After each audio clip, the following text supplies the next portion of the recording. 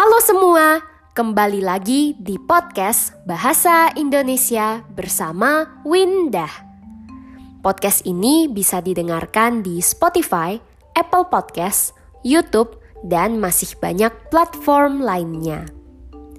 Hari ini aku merasa senang sekali karena beberapa hari yang lalu aku mendengarkan kabar, berita kalau tiket Candi Borobudur tidak jadi naik. Yeay! Tapi pembelian tiketnya harus secara online dan jumlah orang yang masuk setiap harinya akan dibatasi. Jadi tidak boleh terlalu banyak. Ya, yang penting harganya tidak jadi naik. Yuk langsung saja kita lanjut ke topik episode kali ini, yaitu becak. Becak adalah kendaraan yang bisa ditemukan di Indonesia dan beberapa negara Asia lainnya. Kendaraan ini memiliki 3 roda. Biasanya 2 roda di bagian depan dan 1 roda di bagian belakang. Kata becak berasal dari bahasa Hokkien, salah satu bahasa yang dipakai suku Tionghoa, yaitu becha. Artinya kereta kuda. Tapi becak bukan menggunakan kereta kuda. Becak menggunakan tenaga manusia, tenaga orang. 1 atau 2 orang penumpang duduk di bagian depan. Di bagian belakang ada tukang becak, abang becak yang duduk di sepeda dan menggerakkan becak dengan kakinya. Kenapa naik becak? Kenapa tidak naik kendaraan lain saja? Kita memilih becak ketika tujuan kita harus masuk ke jalan yang tidak dilewati kendaraan umum seperti angkot. Walaupun begitu, sayangnya sejak ada ojol, becak sudah berkurang banyak. Karena ojol harganya jauh lebih murah dan lebih cepat. Tentu saja, naik becak adalah suatu pengalaman yang berbeda, suatu pengalaman yang unik. Berbeda dengan ojol yang cepat, pengalaman naik becak jauh lebih santai. Apalagi kalau kita ingin melihat pemandangan yang bisa dinikmati. Kalau para pendengar ingin merasakan pengalaman naik becak, bisa mengunjungi kota-kota yang kebanyakan ada di Pulau Jawa. Kalau di Jawa Tengah, kalian bisa mengunjungi kota seperti Solo dan Jogja. Bagaimana dengan Salatiga? Di Salatiga ada becak, tapi tidak terlalu banyak. Bagaimana dengan di Jakarta?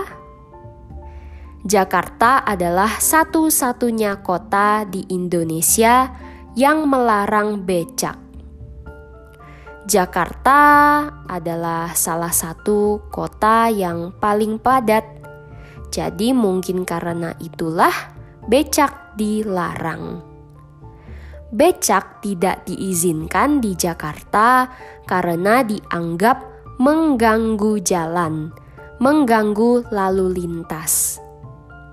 Selain itu, becak juga dianggap tidak baik karena menggunakan tenaga manusia. Walaupun baik untuk lingkungan, karena menggunakan sepeda, becak tidak baik untuk tukang becak itu sendiri. Aku bisa membayangkan Bersepeda sendiri saja rasanya lelah. Apalagi kalau harus membawa penumpang, membawa orang, dan barang. Karena alasan-alasan inilah, tidak semua orang setuju dengan adanya becak. Walaupun begitu, di Jakarta becak masih bisa ditemukan di beberapa daerah-daerah yang jauh dari keramaian. Salah satunya adalah Teluk Gong. Saudaraku tinggal di daerah itu. Jadi aku pernah beberapa kali naik becak di sana. Aku juga pernah naik becak waktu di Solo. Saat itu aku mau pergi ke mall. Mallnya tidak terlalu jauh dari hotel. Jadi aku memutuskan untuk naik becak. Saat aku tanyakan berapa harganya, Bapak becak bilang naik saja dulu. Ketika sampai, Bapak becak bilang harganya Rp60.000. Aku kaget sekali. Aku kira paling sekitar 30-an ribu saja. Kalau naik ojol mungkin hanya 20.000. Jadi aku tanya, aku tawar harganya.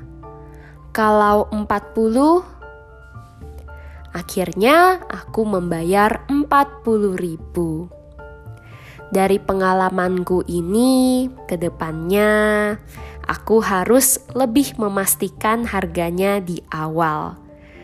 Takutnya Bapak becak akan nembak harga. Selain becak sepeda, ada juga becak motor atau betor. Becak motor bisa ditemukan di Pulau Sumatera. Contohnya di Kota Medan. Berbeda dengan becak sepeda, abang becak motor biasanya di sebelah kanan penumpang, bukan di belakang. Dan sesuai namanya, becak motor tidak menggunakan sepeda, tapi menggunakan motor. Jadi tentu saja lebih cepat dari becak sepeda. Dulu waktu masih sekolah, aku kadang naik becak motor kalau malas berjalan kaki. Selain dua jenis becak ini, masih ada banyak jenis becak lain. Tapi dua becak tadi adalah yang paling umum. Episode kali ini sampai di sini. Semoga kalian suka ya. Kalau ada saran atau pertanyaan, bisa kirimkan email ke podcastbahasaindonesia@gmail.com ya. Jangan lupa dukung podcast ini dengan menjadi teman Windah di Patreon dan dapatkan transkrip untuk semua episode.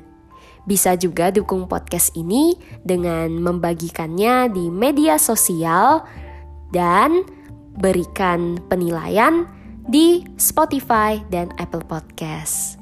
Sampai jumpa di episode berikutnya. Dah.